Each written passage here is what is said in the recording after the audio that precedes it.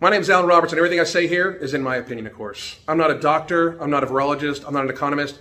I'm an American citizen, and I'm going to ask some questions as an American citizen, because we the people of America and of the world should be asking tons of questions.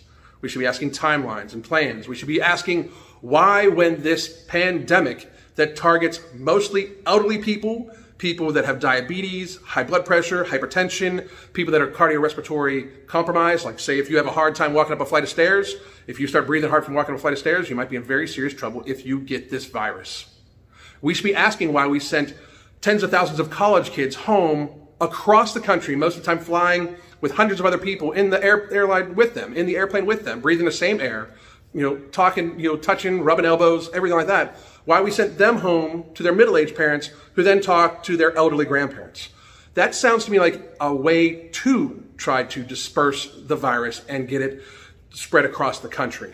That's what that sounds like to me. So we should be asking ourselves why we did that. We should be asking ourselves right now why the Department of Justice is asking to be able to suspend our right of habeas corpus, meaning that they can take control of a person and hold them indefinitely, no matter what happens for pre-trial, for trial, or post-trial. Post-trial means that if you are found innocent, they could still hold you because we're literally we're suspending the right of habeas corpus, a speedy trial. We should be asking why that is necessary. We should be. We should be asking why the airlines are still running. I could book a flight right now from Cape Coral, Florida to New York City or to San Francisco. Cities that are under lockdown. I could book a flight right into there. I could buy a ticket right now. We've got tons of airlines still operating, still running flights. And I hear people say, well, those flights are mostly empty. They're just trying to hold their slot. Why should we care? Why should we care? They still have flight crew on them, do they not? They're not totally automated. They still have people flying them. Why should we care as a people that they stay running right now? Cargo needs to go. The supply lines need to get going. But if we have people that are literally giving up their right to walk around their city, giving up the right to do these things, if we have people asking, if we have government officials, the Department of Justice asking to literally suspend some of our constitutional rights, why do the airlines get to fly?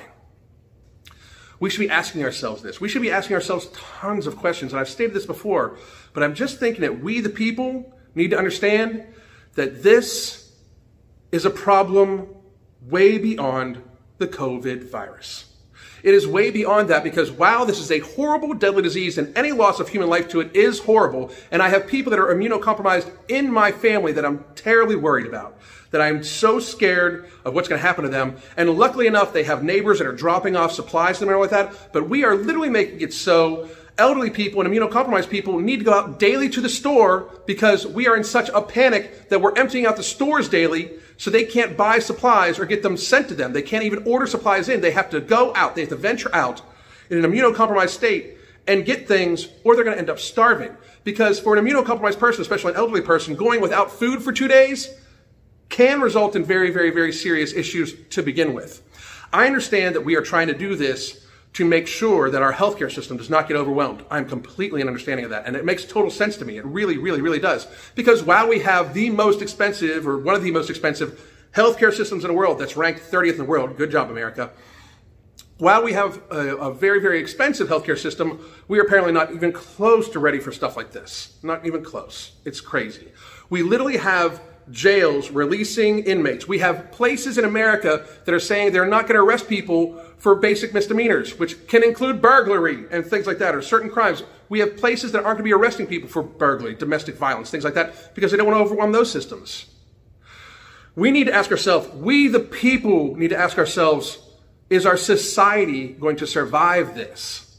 We the people need to ask ourselves, would it not be better if we maybe completely isolated the elderly and the immunocompromised to make sure that nobody came in contact with them? We as people take responsibility and say, you could possibly be infected, don't go around those people. But if we can, we the people should be trying to take care of everybody, trying to take care of the people, the sick, the elderly, the immunocompromised, by making sure that we can function and run things and get supplies to them and make sure that they are okay. If we can prevent the immunocompromised from catching this virus, then we wouldn't be overwhelming the healthcare system. That's how it should be going. But if we keep going the way it is, and this is unfortunate, America and Americans are going to be very scared. and things could get very, very, very scary on the streets.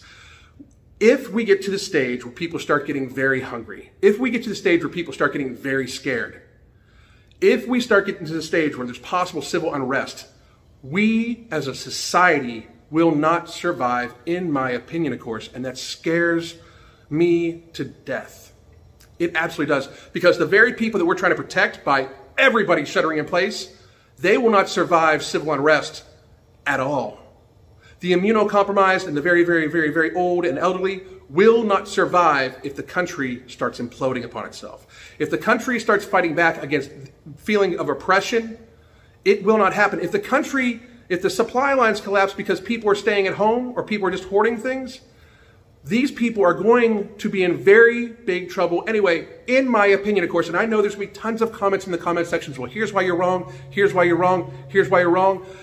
The Department of Justice just asked to suspend constitutional rights. That should scare every American just as much, if not more, than this virus, in my opinion, of course. We, the people, need to be in on the decision-making process of what's going on. We, the people, need to stop panicking like 6-year-olds and try to get every drop of serious information possible. We, the people of the United States, need to stop in any way risking the immunocompromised.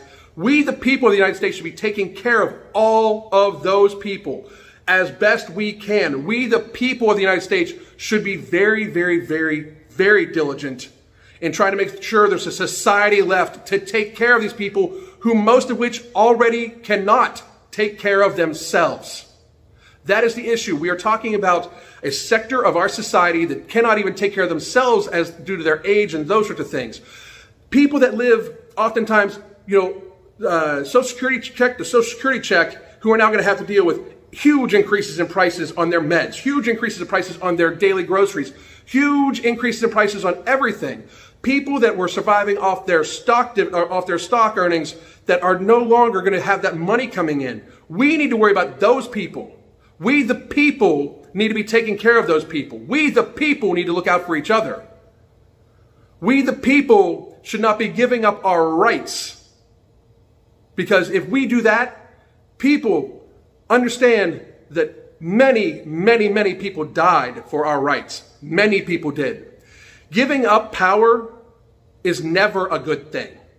Giving up our rights is never a good thing. If there's no society left for the immunocompromised and elderly people to survive in, they're not going to survive anyway. And that's just my opinion, of course. I wish all of you very well.